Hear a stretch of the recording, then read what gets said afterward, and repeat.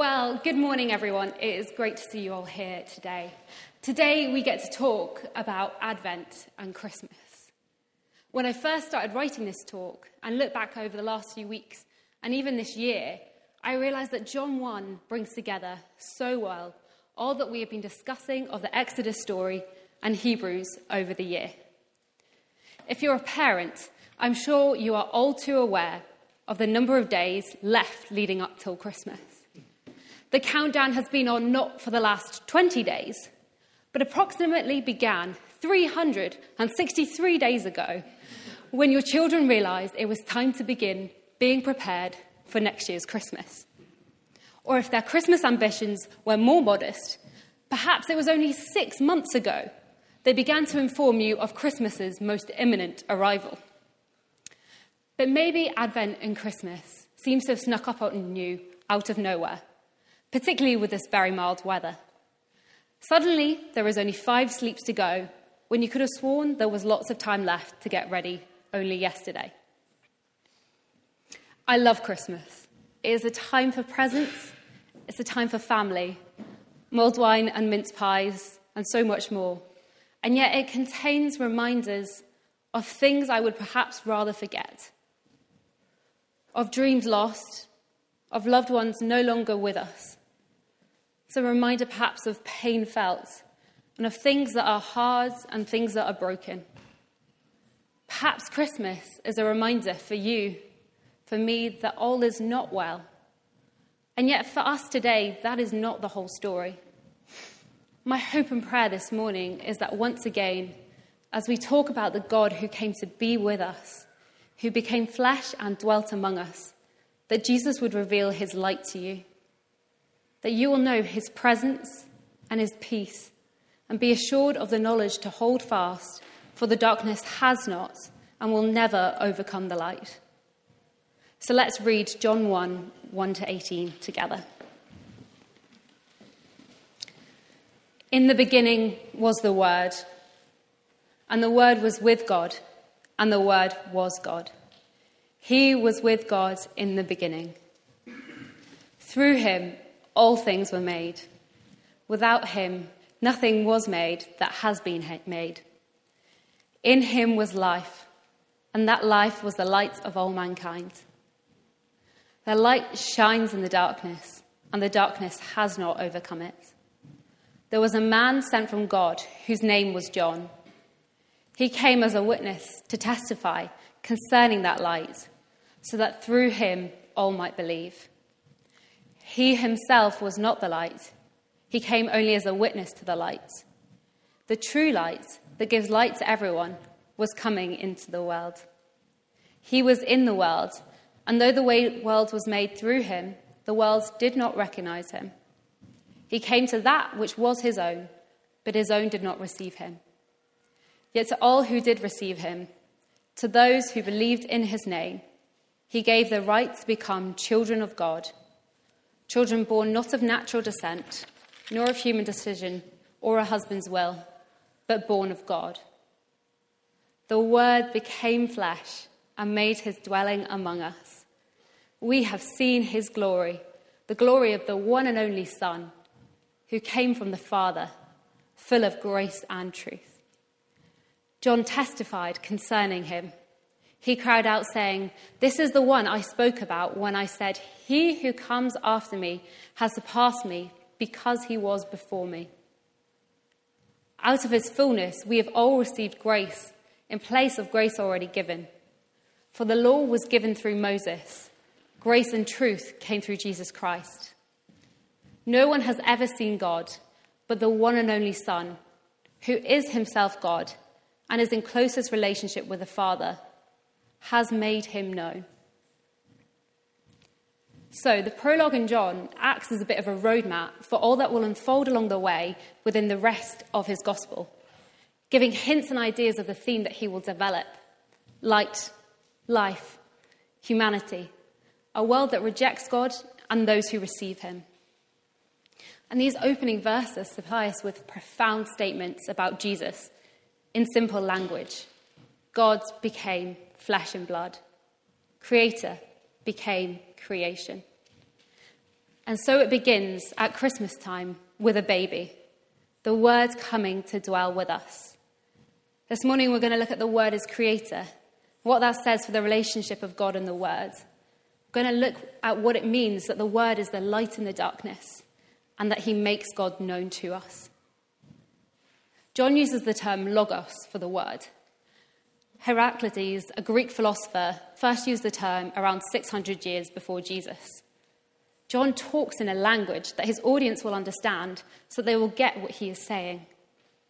In the Word, John also takes up a Hebrew word, debar, which was used to relate the unseeable God to the concrete world. For John, the Word is the ultimate expression of this term debar. The Word, the one who reveals the unseeable God to a world in turmoil. However, it's not until verse 17 that the Word is shown to be Jesus. John begins with, "In the beginning was the Word. The Word was with God, and the Word was God." All four gospel writers saw that the ministry of John the Baptist is the historical starting point for the ministry of Jesus. Mark launches straight in, introducing John in light of a prophecy in Isaiah 40 as the one who prepares the way. Matthew begins his story with the genealogy of Jesus going back to Abraham. Luke starts even further back, linking Jesus to Adam. But for John, he sees even that is not enough to begin to say who Jesus is. So John begins with the words, "In the beginning." Jews in the first century referred to the books of the Old Testament by their opening words. So "in the beginning" was the Jewish name for Genesis. When the listeners of John's Gospel first heard that, they would have been in no doubt that John was reminding them of the beginning of Genesis, that moment before humanity and the world was formed. Today, some of us may feel very familiar with the opening words of John. However, for the first century reader, what came next would be entirely unexpected. John says that the Word was there in the beginning. They would have been expecting in the beginning God, not the Word. John takes a paradigm that would have been intimately familiar with, and he radically redefines it. It is not just God who was there in the beginning, but the Word. The Word has been put in the place of God, ascribed the creative act of the whole universe. The Word is God's instrument in creation as the source and redeemer of life. John makes clear what he's already suggested at the beginning of verse 1 by stating emphatically that the Word was with God and the Word was God. They cannot be separated. God and Christ are one and yet in active relationship with each other. The repetition in verse 2 that he was with God in the beginning shows just how important this idea is for John. We are invited in these verses to glimpse the heart of the Trinity, the oneness and unity between the Word, God, and the Holy Spirit, and yet the relationship that exists between the three of them. God is ultimately a relational God. This relational being is the reason for Jesus becoming flesh and blood, so that we could be reconciled to God and be brought back into relationship with him as his children.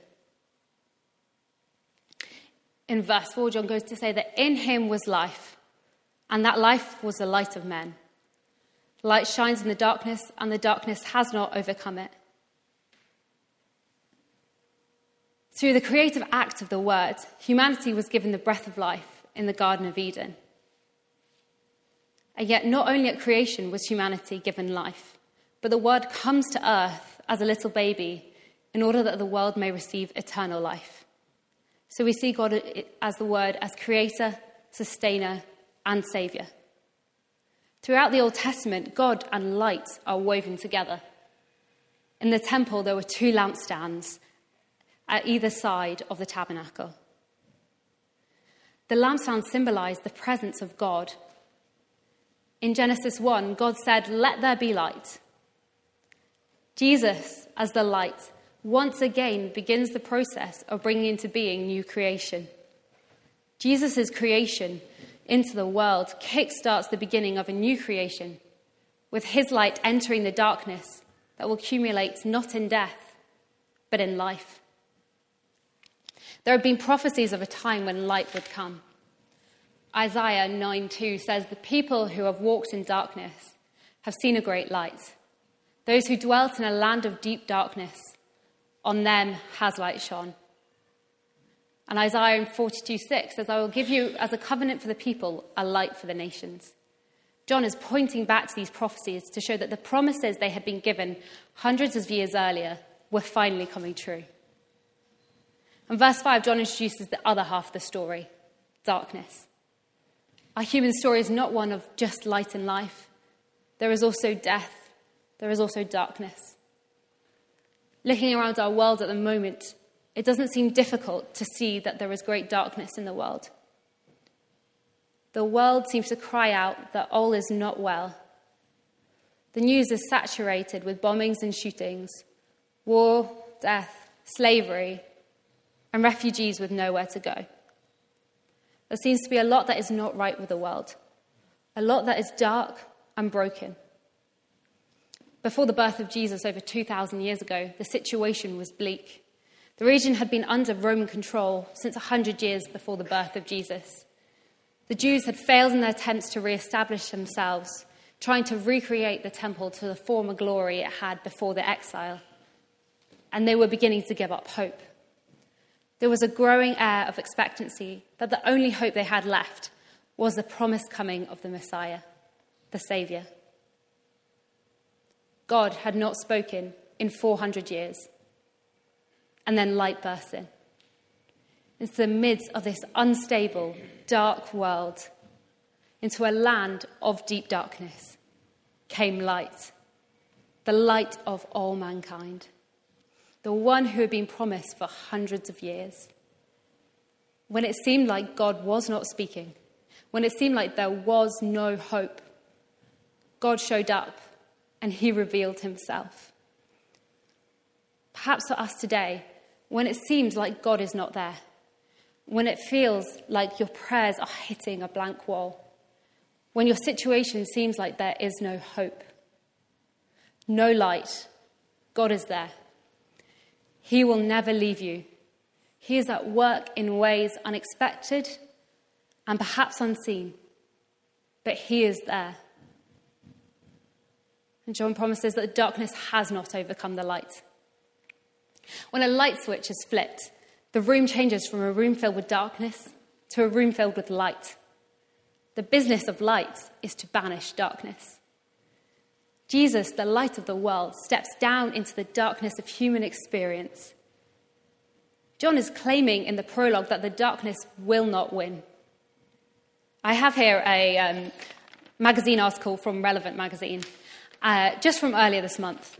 And in it, the writer says this: that first Christmas was an act of war on death and darkness, planned from the foundation of the world to be enacted by the only one who could save it, God himself.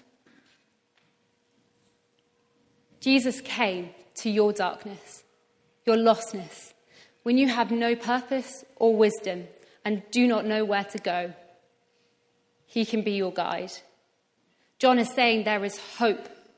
For darkness is not the end of the story. We have a God who specializes in transforming darkness. A God who is in the business of transformation of our lives and this world. Whatever the situation in our hearts, our personal lives, if you feel like the situation is too big for God to do anything, that is not the case. The darkness has not overcome the light.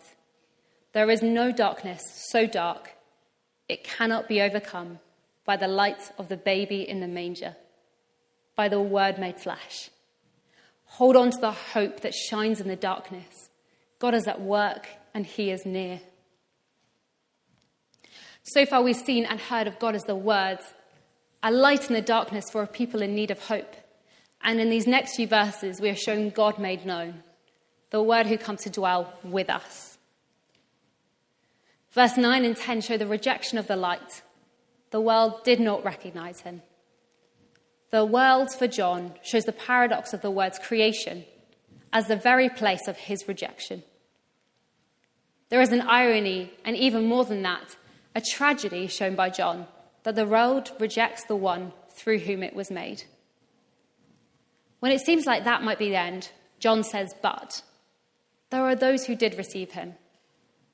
But to those who did receive him, when we choose to follow Jesus, to welcome the light into our lives, we become God's children. We are adopted into the family of God as his children. By saying we are born of God, John is trying to show that this life, this inclusion to be children of God, does not come from achievement or human desire. It is a sheer gift from God. It is utter grace. Jason, a few weeks ago, talks about the idea that there is only one way up the mountain, this journey of faith we are all on, and we go as sons, those who are given the right to full inheritance from the Father. Toby last week said there is only one way up the mountain, and we go together as family. This idea continues in John 1. When we become children of God, we're invited to a family that is there to love each other, to challenge each other. Church is simply the family of God, meeting together, encouraging and growing each other to become more and more like our Father. Being born of God means that God takes us and transforms us, that more and more we reflect the family likeness, to quote the wonderful Kirsty Parrott. There is a powerful transformation that happens in our lives when we embrace the light of the world. We begin to reflect the light of the one who made us. We start like John, to point hearers to Jesus. Can I encourage you to get involved in church? It's a wonderful way for us to come together as a family of God, to figure out how to be his children and live that out in our lives. One of the great ways to do that is through coming to a home group. There are wonderful opportunities to worship God, study his word, listen to his voice, pray with each other, and be real with one another. In the process of seeking after him in church, in our home groups, with each other, we will become more like him. And then verse 14, we get these words. And the word became flesh and dwelt among us. 8 simple words. And yet those little words contain the most incredibly rich idea. God came down. He became one of us. This is the heart of the Christmas story. A God who came to be among us, one of us, because he loves us so much and wants to make us his children. God came into the middle of a broken world. He stepped down into darkness, into a world filled with hurt, pain, and sin. God did not stand back at a distance. He got involved. He became a fragile baby in order to bring us new life, to bring us hope. The word for dwelt, skenu, that John uses literally translates as has pitched his tent among us. In the Old Testament, God's glory was first said to dwell in the tabernacle. It was the movable tent of God that housed the presence of God during the time in the wilderness, in the Exodus. 300 years later, it was superseded by the Temple of Jerusalem as a place of God's presence. God, from the beginning, has been interested in revealing himself to us, so we may have the opportunity to become his children. Israel, in a time of turmoil, lived by faith in the promise in Zechariah 2:10, that said, I will come and I will dwell in the midst of you, says the Lord. What we find here is that the promise is fulfilled. In God coming down, Jesus brings the presence and glory of God to earth in an unprecedented form.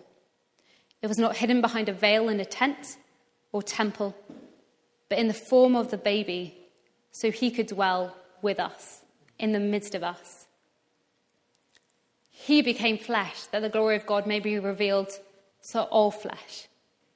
He is interested in revealing God to mankind, not just Israel wandering the wilderness, to a people who could see him in the temple. He is interested in all of humanity.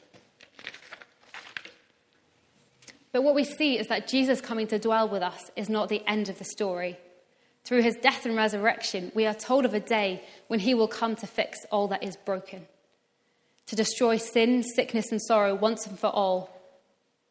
And because of that, he will be able to shine the perfect light of his glory on us forever. God has always been interested in revealing himself.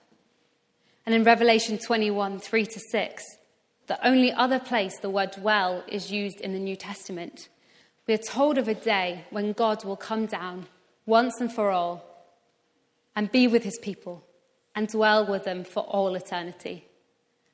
We will see God face to face. May that fill you with hope in the midst of the darkness and in the wait. There is a day coming when we will see the face of God. It will not be hidden any longer.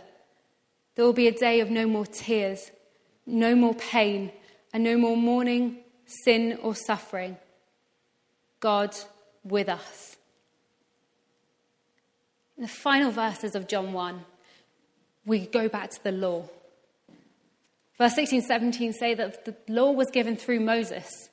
Grace and truth came through Jesus Christ. The law was a revelation of God's will for his people. It was a good gift, but it was not the life of God himself. It was a shadow of the good things to come, not the substance of it. John is not trying to show the grace of Christ at odds with the revelation of Moses.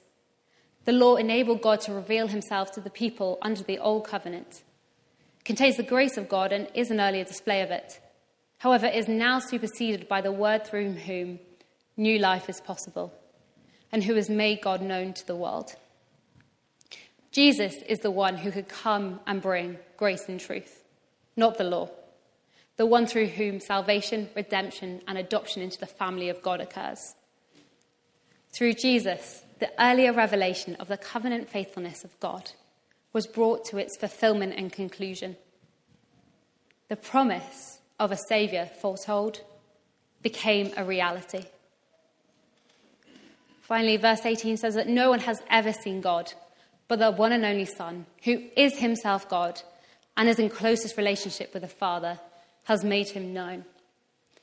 This verse sums up what we've been saying. God and Jesus cannot be separated.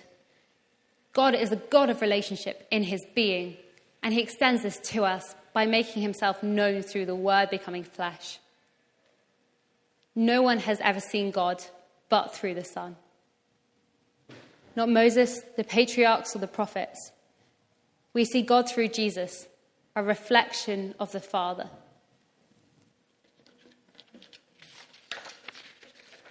He knows the Father's heart and mind, and out of that intimate relationship, he is the ultimate revelation of him. He can be no closer to God, for he is God. We have a God who is near and who is made known through Jesus. The prologue to John is not about a message that offers hope, but about the message that is the only hope. It's not about an idea, but a person. It shows us that God is intent on communicating with us, not about mere concepts. He is intent on communicating about himself, making himself known to humanity. So if you want to know more about God, look at the baby in the manger, God who became flesh and made himself known.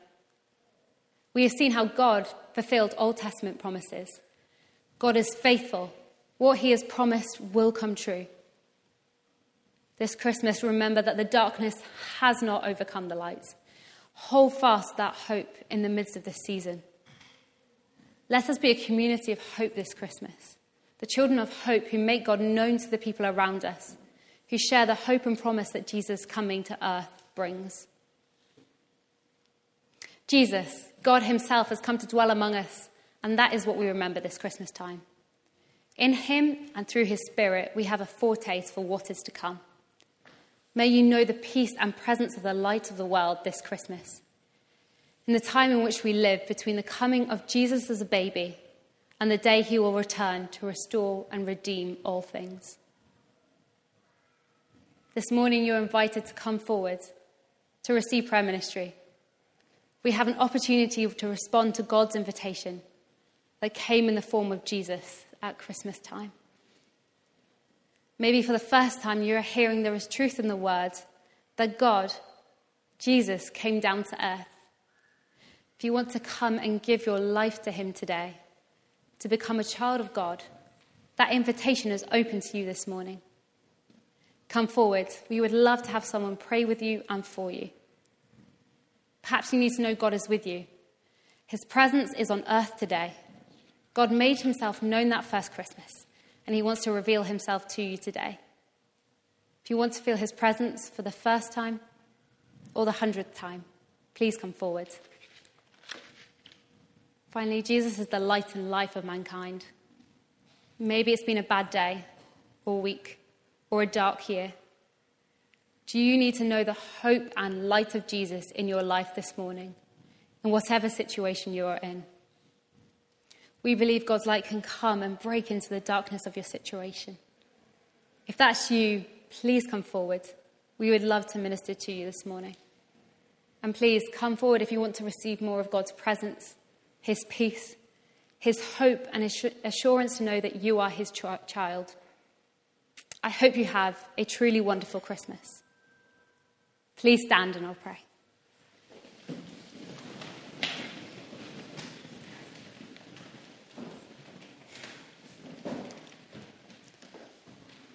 Father God, I thank you so much that you are a God who has come to dwell with us. Holy Spirit, we ask that you would come and fill this place with your presence now. May you reveal your peace. May you reveal light into situations where there is darkness. May you give us an assurance that we are your children. Holy Spirit, we ask that you will come and be with us now. Come and minister in this place, we pray.